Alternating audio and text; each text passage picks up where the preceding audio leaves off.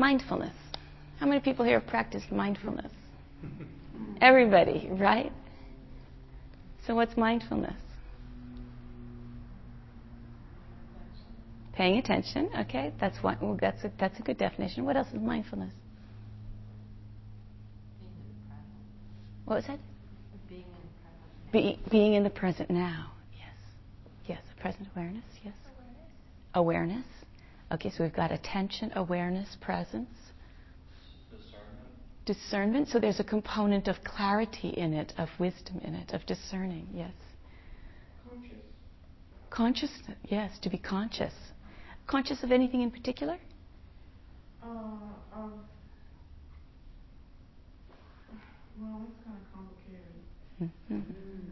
Conscious, you can be conscious on just one level, just of your body.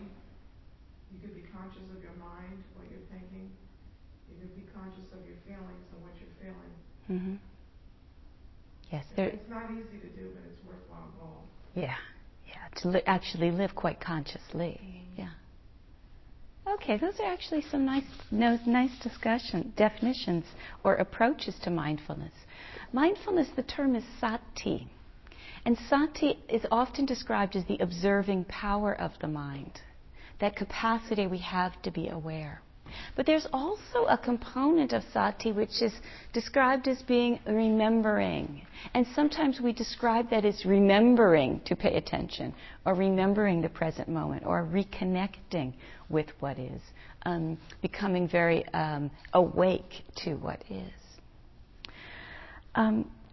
A lot of the teachings of mindfulness come through a particular sutta called the Satipatthana Sutta.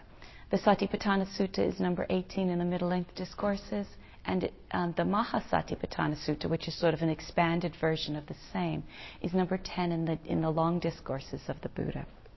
And there's a fairly recent, not too old, book out called Satipatthana, The Direct Path to Realization. And if you want to study the text itself, this is probably the current best text on the subject. So it's a little detailed. When I was at the Forest Refuge doing that long retreat, Joseph Goldstein gave I listened to 5 months of teachings on the Satipatthana Sutta, and he only got through about the first half. And then I spent about a year in England at the Sharpham College for Buddhist Studies, and there was a year-long course on the Satipatthana Sutta. So it's a kind of a text that can be broken up into lots of pieces and explored quite deeply. What we're going to do in this month is just a very brief overview of the basic 4 foundations of mindfulness which structure that text. There is, though, a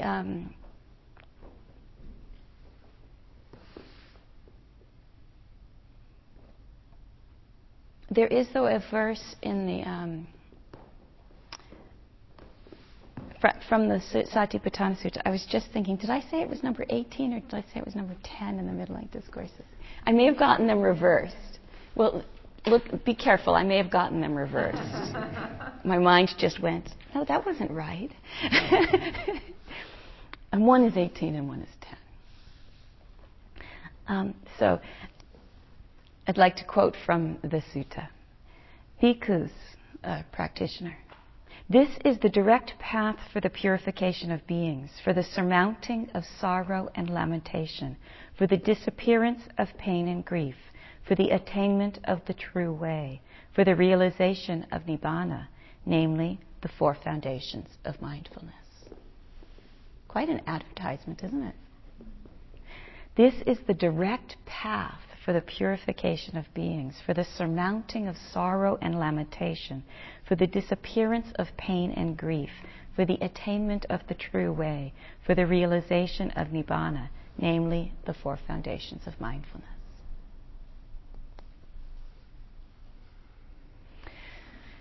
So I already heard a little bit about what mindfulness is. I'd like to hear a little bit more about what you can be mindful of. Body. Okay. What else? What aspect of the body? What? Sensation. Sensation. You can be mindful of sensation. What else can you be mindful of?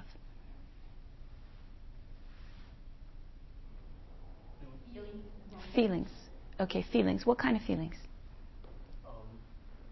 I guess pleasant, unpleasant. Okay, pleasant and unpleasant feelings. And what kind of emotions?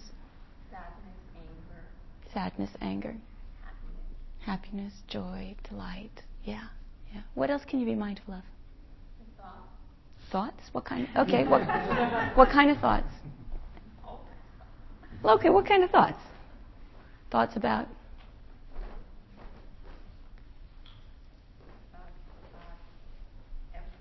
Thoughts about everything. Everything. Okay. Time, like thoughts about what time is. Thoughts about time. Yeah, like getting lost in my thoughts in the past or in the future and staying where I am right now. Okay, so that's a nice elaboration of breaking down thoughts to we can think about the past for memories and we can be mindful of a memory. We can think about thoughts about the future and we can be mindful of planning or of anticipating or of expecting. We can be mindful of thoughts in the present moment, which are more like a recognition of what something is or even a brief kind of recognition, I guess, is good enough. Sometimes there can be a tiny bit of comparing or analysis that's occurring in the present moment of things that are actually relatively, in the here and now, not big future or big past. What else can you be mindful of? Please. Other beings, the planet. Yes. Environment, the planet, other people, other beings, other animals. That's actually an interesting one because in the we don't practice it very much, and you'll almost never hear the instruction on any retreat or sitting group. But we're supposed to be mindful both internally and externally of things. And sometimes that external aspect is, instead of just being mindful of my body, it's being mindful of another body. Instead of just being mindful of a feeling of sadness within me, it's being aware, mindful, conscious, attentive to, sensitive to the sadness in another being. And that's a component of mindfulness which is not often thought of. And it's definitely included in the traditional teachings. I hope by this you've gotten a sense of the possibility of mindfulness being quite expansive. That it's not just one particular thing. It is not just feeling the breath. It's much bigger than feeling the breath. So it's not limited to any particular experience like breathing, and it's not limited to any particular sensations in the body. Like sometimes we think that we can be mindful of certain things, but actually we can be mindful of what's pleasant, and we can be mindful of what's unpleasant, and we can be mindful of those really subtle states that are neutral. We can be mindful of strong emotions like anger and sadness, but we can also be mindful of very subtle emotions like tranquility and calmness and interest.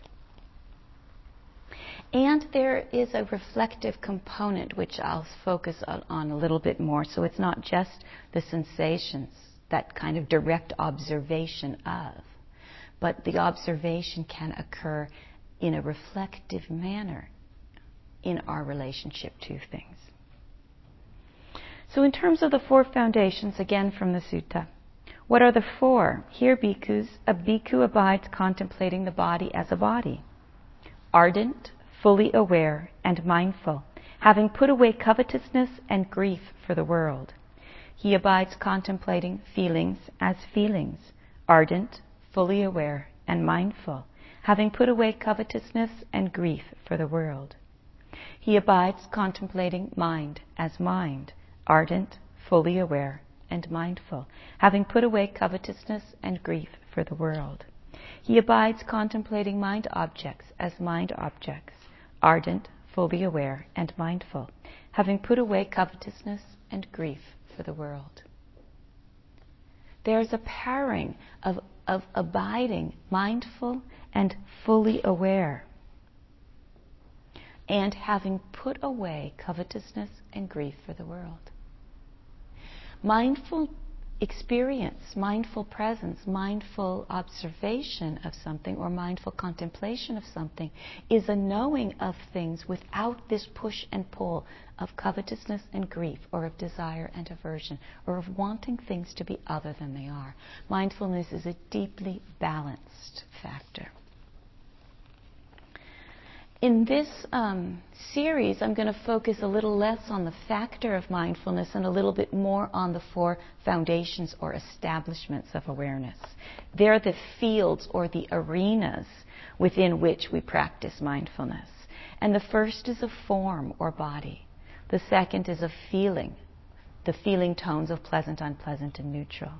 The third is of mental states, thoughts, moods, emotions, views, and how our mental states affect our thoughts, that interaction of mood and thought. And the last section, mindfulness of mental objects or dhammas, wasn't actually brought up in anything that was mentioned yet tonight. It's a much subtler level of foundation for practice, and we'll be discussing that in the last week of the month.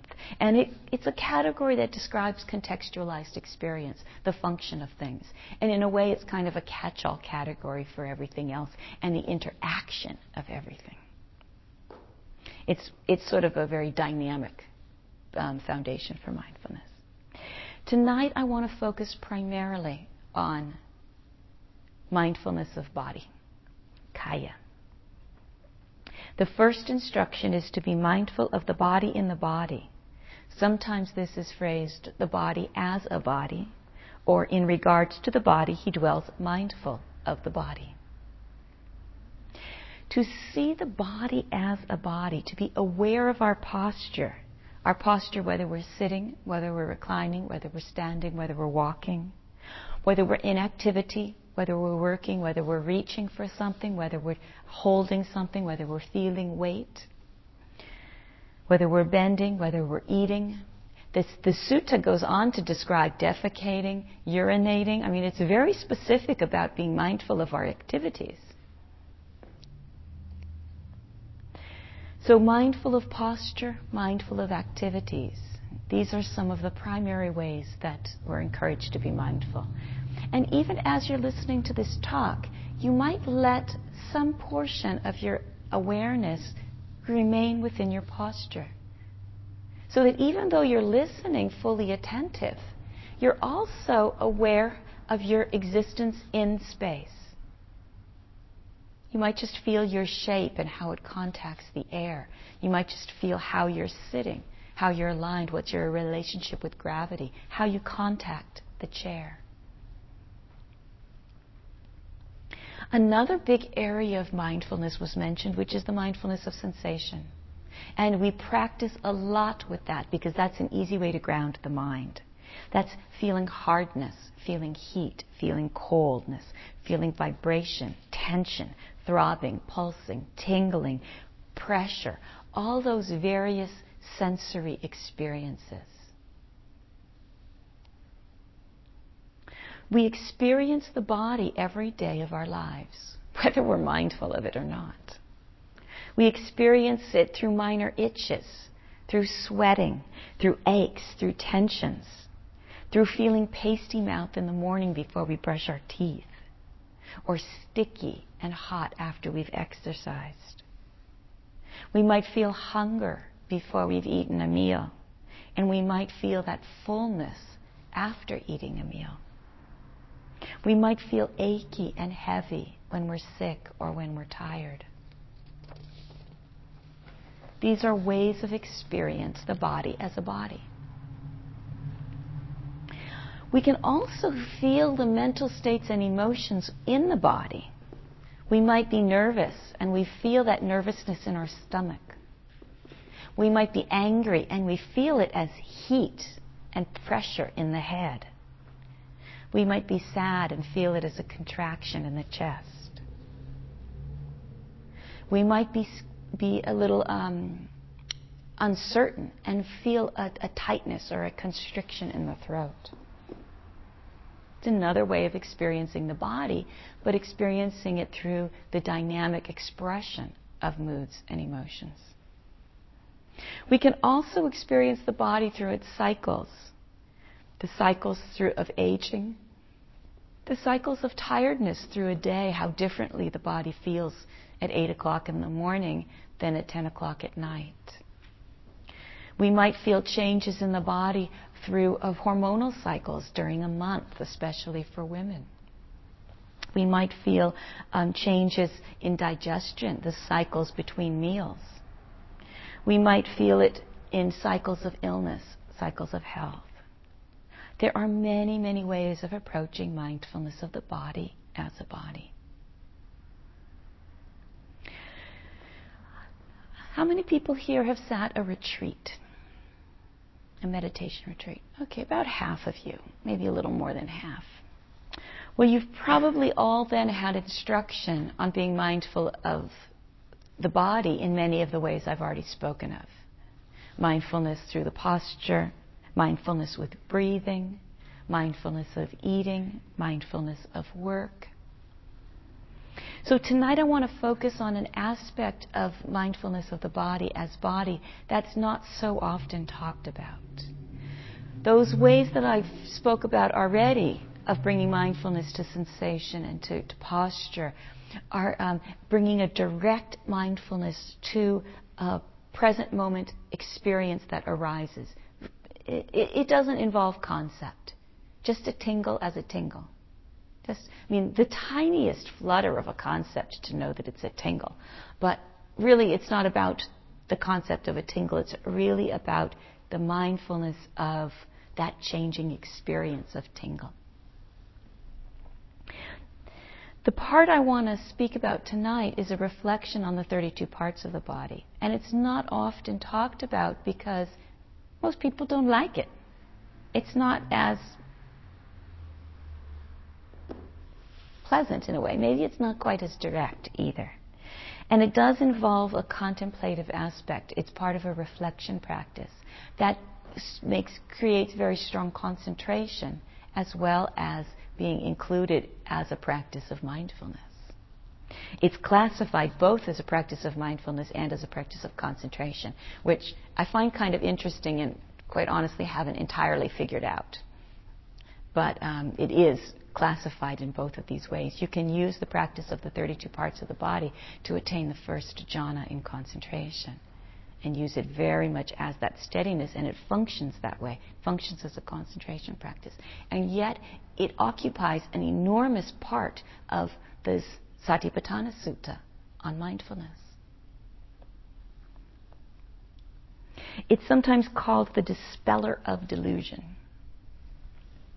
And I've actually found it to be quite fun to do.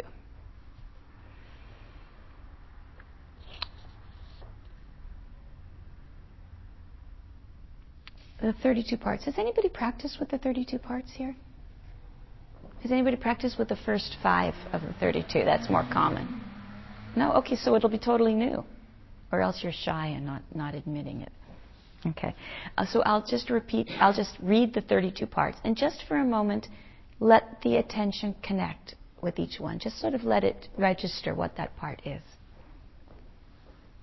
Head hairs.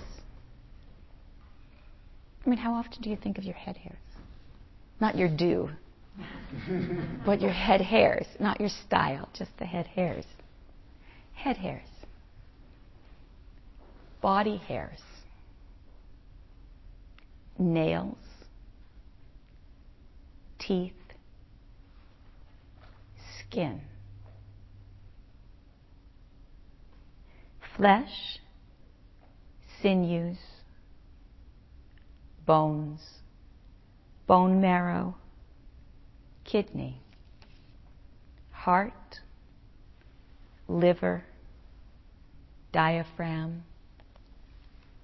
spleen, lungs, bowels, entrails, gore, that's the contents of the stomach, dung, brain, bile, phlegm, pus,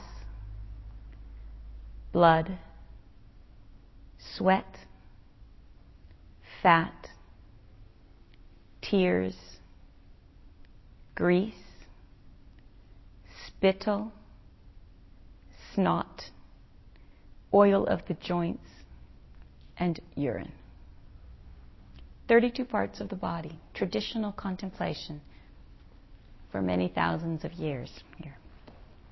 Each of these are broken up into a set of 5 or 6, and then that pentat or sestat is repeated in forward order and then in reverse order. And then each of these sequences, both forward order and reverse order, is broken down even further so that it's repeated verbally as a chant. Then it's repeated mentally as a thought. And then it's repeated as to its color, as to its shape, as to its direction or location, whether it's in the upper part of the body or the lower part of the body, the inside of the body, the outside of the body.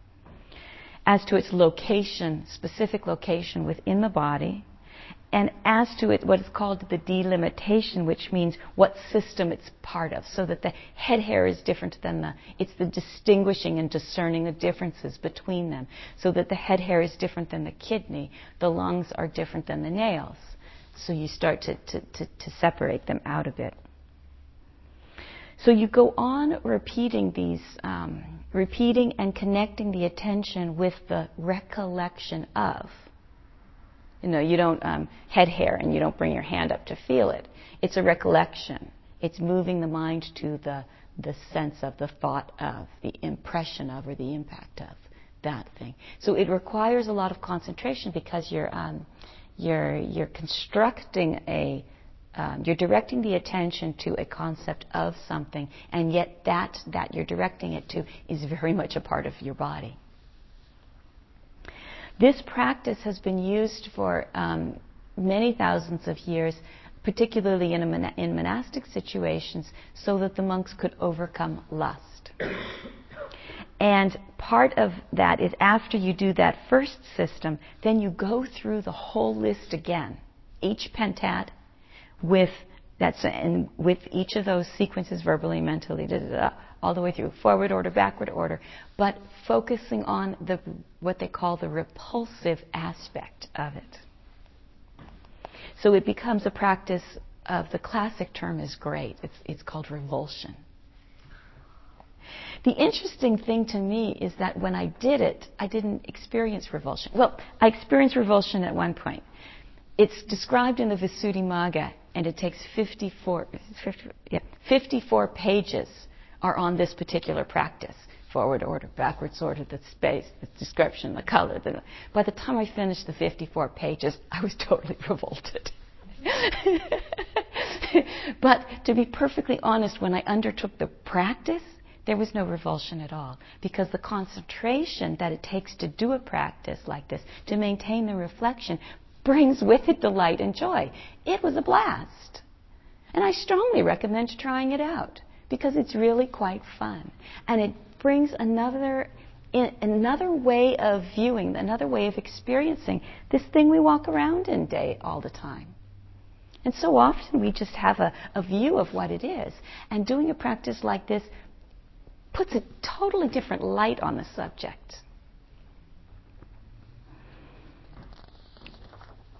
This aspect, though, of revulsion or of overcoming lust isn't something that people generally like in lay life. Understandably, because that's not our commitment in lay life. However, what I found is the term is called asubha practices, which refer to this foul aspect of things. But foul, I don't think, is the correct translation. It's really not beautiful. Subha refers to beautiful, before it means not. It's the not beautiful element of things. But because that sounds funny in English, to focus on the not beautiful, people say focus on the foul, and it just sort of got translated that way for 100 years now, since the teachings have been coming into English. But it really in practice is the not beautiful element. And what happens is, as we deconstruct the body into its components parts, because the interest is so strong, there's neither the lusting after nor the repelled by, because concentration isn't involved in that kind of pushing and pulling on experience. The body is seen just for what it is, its components parts. It's simple, it's direct, it's very easy. There's no allurement. There's no illusion of beauty, no viewpoint that stands in admiration of the body, and no position that seeks to possess the body. It's just head hairs, body hairs, nails, teeth, skin, sinews, like that. That's all it is. And it simplifies things. It like sifts out things. And it's one more way of taking an angle onto the experience of the emptiness of self. Because so often we hold our bodies to be very much mine, like this thing that we inhabit. And it's one of the illustrations that's traditionally given to understand the emptiness of self is to say, well, where is the self in a chariot? Is it the axle?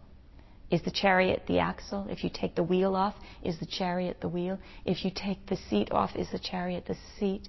If you take the horse off, is the chariot the horse? Which part is it?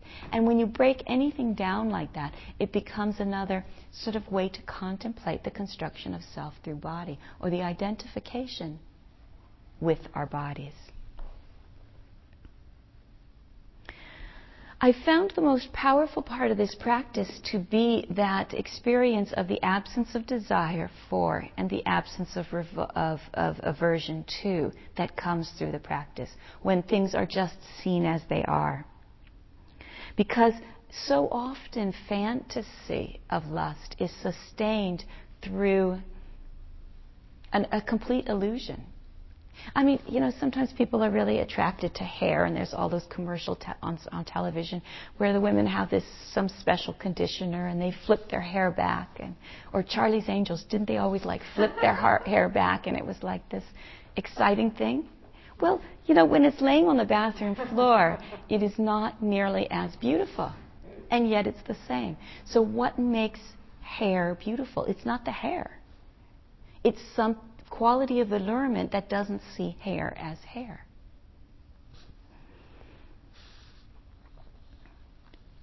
Same with teeth.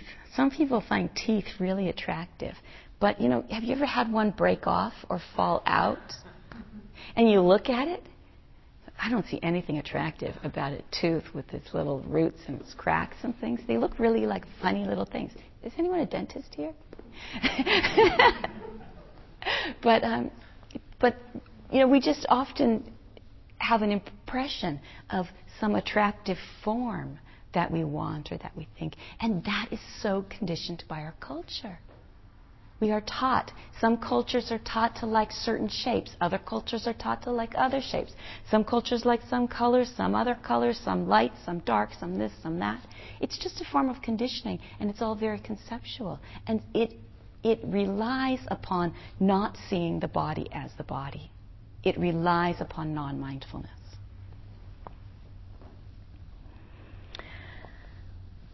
So when I was doing this practice, I was very interested that it was really that that I was expecting to have feelings of disgust.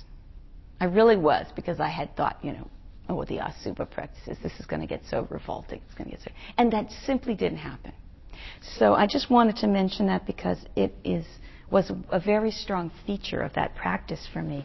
And instead I found the inspiration from just a statement of simple wisdom that says, toads aren't ugly, they're just toads. And in many ways that's the wisdom that came through this practice for me. Toads aren't ugly, they're just toads. Whether it's ugly or beautiful, things are as they are. Hair, head hair, body hair, nails, teeth, skin. Now, we all have to do things to maintain our bodies.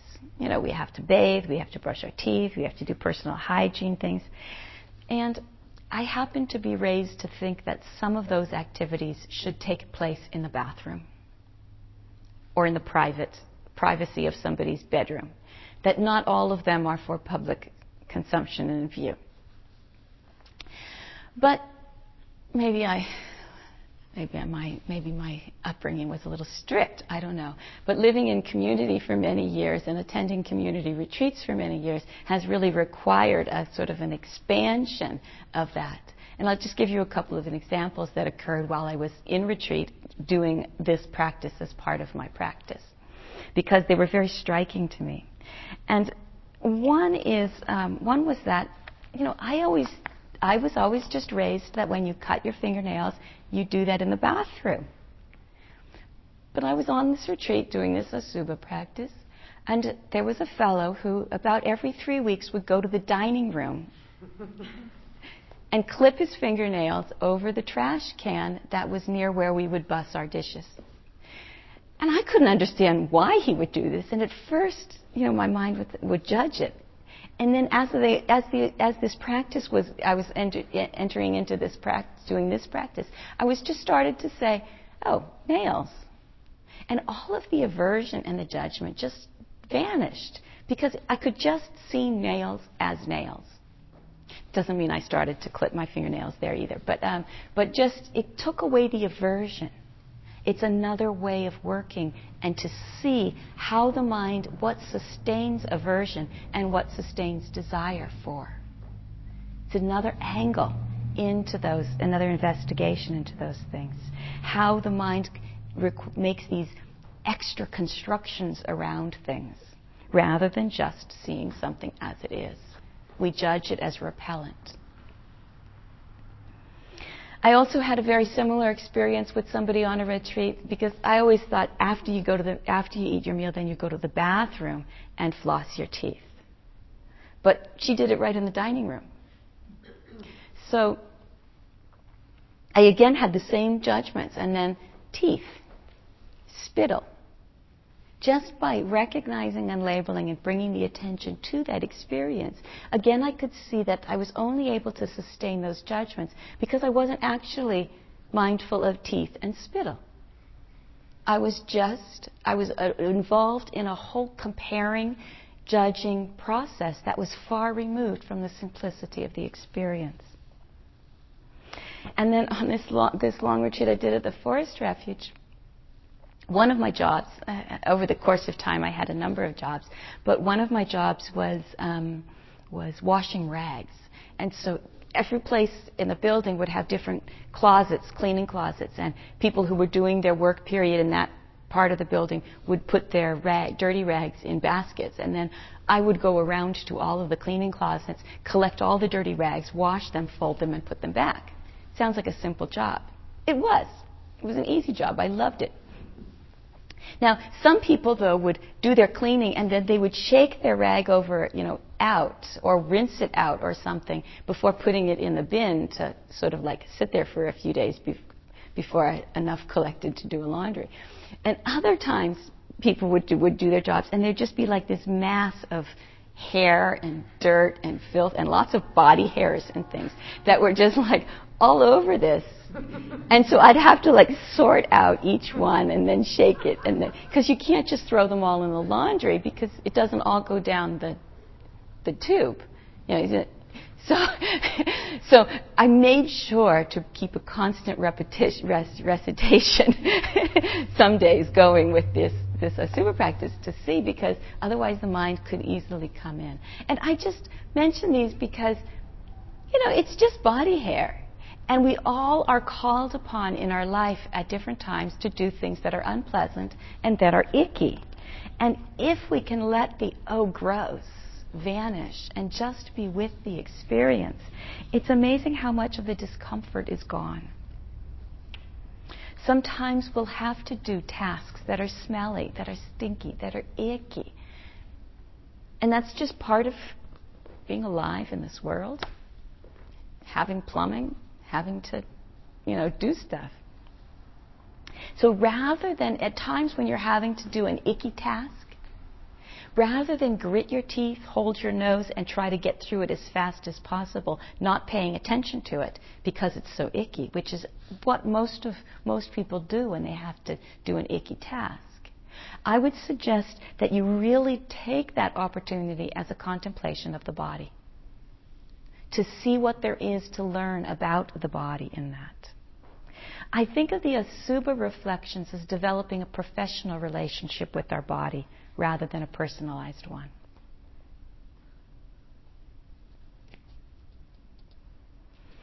The other times when this practice is often used, sort of as an antidote, is if your mind is obsessed by lust.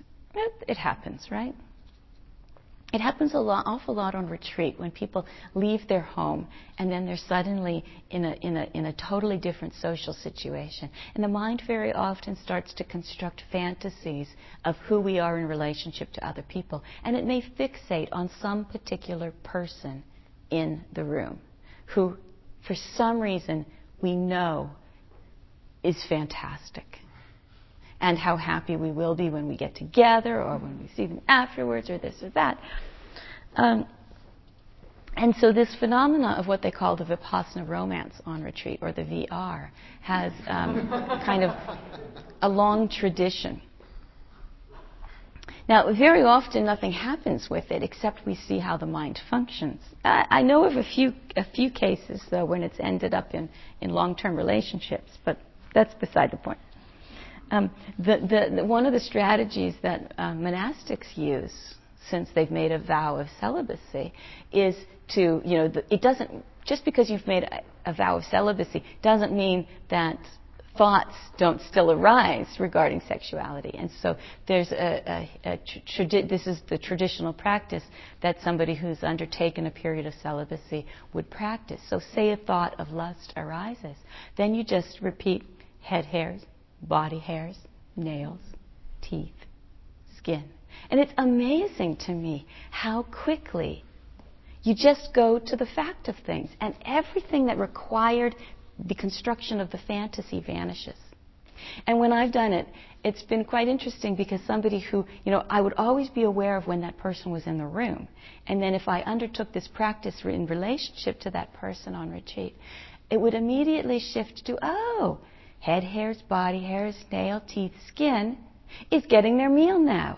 Head hairs, body hairs, nails, teeth, skin, left their shoes there. Head hairs, and it almost became like a name, and the charge went completely out. And it's sometimes helpful to know how to take the charge out so that we can then have a lot of space to choose whether we want to act on lustful feelings and entertain them or whether we don't. And if we don't know how to have some ways of taking the charge out, then we can just be swept along and have a much greater struggle to make wise choices in our life. The other methods that are given in the sutta to deal with contemplation of the body in the body is to sit in a cemetery, to watch death, to observe death, to observe the different parts of the body. Surgery is a great. They would do autopsies in Thailand, and the monks and people staying in the monasteries, I had the opportunity to watch them. So that's one intense way of contemplating the body. But we have a very interesting way. Do you know anybody who's had laparoscopic surgery? If you do, ask to see their pictures. Because now when you get surgery done, you go home with a little album. Some people go home with a little videotape. And then you can use that for your meditation. It's fantastic for your meditation. And because you actually see the inside of your body. What would it be to see the body as the body, without desire, without aversion, without judgment, just intimately as the body? With a mindful attention to the body that's non-reactive to the things that we like and the things that we don't like, the pleasant aspects, the unpleasant aspects. We don't make up stories about the body. We don't need to add a lot of personal significance, and we're not lost in our preferences. It's just the body. I'm going to suggest a homework assignment for this week. Some of you will be coming back to the whole series, and I'd like to give you little reflections or homework assignments. And this one is a very simple one. I'd like you to stand in front of a mirror. Say 2 minutes, 3 minutes a day for the next week. You can probably all manage 2 or 3 minutes a day, depending on your living situations. If it's appropriate, fully naked, full-length mirror. If it's not appropriate, then just stand in front of a mirror. That's good enough. And, see your face. But tune into your body, your experience of your body, and see if you can observe your body without judgment. Most people have never observed their body without judgment. We look in the mirror and we say, oh, too light, too dark, too fat, too flabby, too thin, too prickly, too this, too that. Constantly comparing and judging. And see if every time a judgment comes, you can just come back to body. Just a direct observation of that experience. Just for 2 or 3 minutes a day. It'll be an experience of that movement of judging and comparing to just direct observation. Judging and comparing to direct observation. That would be the suggested homework. If you do want to play with the 32 parts, the way that you do it is you just work with the first 5 for a long time.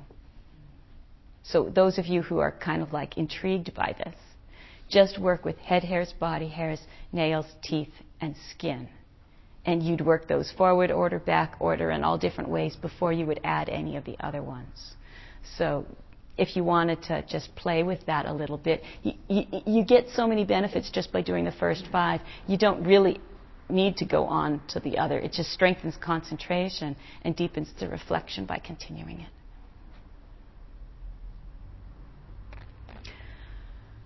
Well, Doug, please.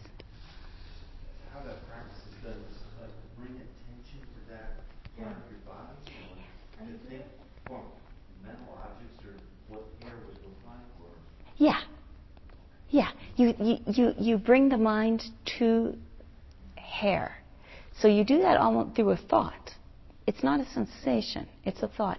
That's why it's often not taught in retreats, because so much emphasis is to get people out of the conceptual thought and into the direct feeling, the changing sensations of the body. But I just thought this is quite a fun thing, is to just shift to head hairs. I mean, just by saying head hairs, if you just do it out loud or mentally, head hairs, it's almost like the mind goes right to a sense of head hairs. Body hairs, it's almost like there's an instant recollection of body hairs. And it just happens with the thought of it. So this is a reflective practice, not a tingling of the head hairs. It's a reflective practice. And because it's a reflective practice, the concentration gets very strong because we're holding an image. That may change from the head hairs to the body hairs as you go through the sequence. And then when you go through, like, based on shape, you'll be head hairs, but you'll be focusing on the shape of it. Depending on which kind of head hair you have. If you have curly, if you have thick, if you have thin, if you have wispy. But you'll focus on the shape and then go through the shape of the nails, the shape of through. And when you're focusing on the color, the attention will go directly to the color. And you sustain that focus of it. And then you have to do them backwards. So you do the 5 forward and 5 back, 5 forward and 5 back. If you want to play with it, I just do the forward, back, chanting, and mental chanting. It meant out loud, verbally, mentally, and then as to color and as to shape. And that should keep you really busy for a while, and then check with me. Ask for an interview or come talk with me before the meeting, because that you wouldn't go on very far with that until you checked with the teacher and seen what was coming through that practice. Kind of refined it a little bit. It's just fun. There's a lot in these texts, and so much of the instruction that we get is what is very useful, which is mindfulness of breathing. And in many ways, that's the core of the practice. But I think it's kind of fun to fill it out a little bit now and then with some other practices and explore a little bit.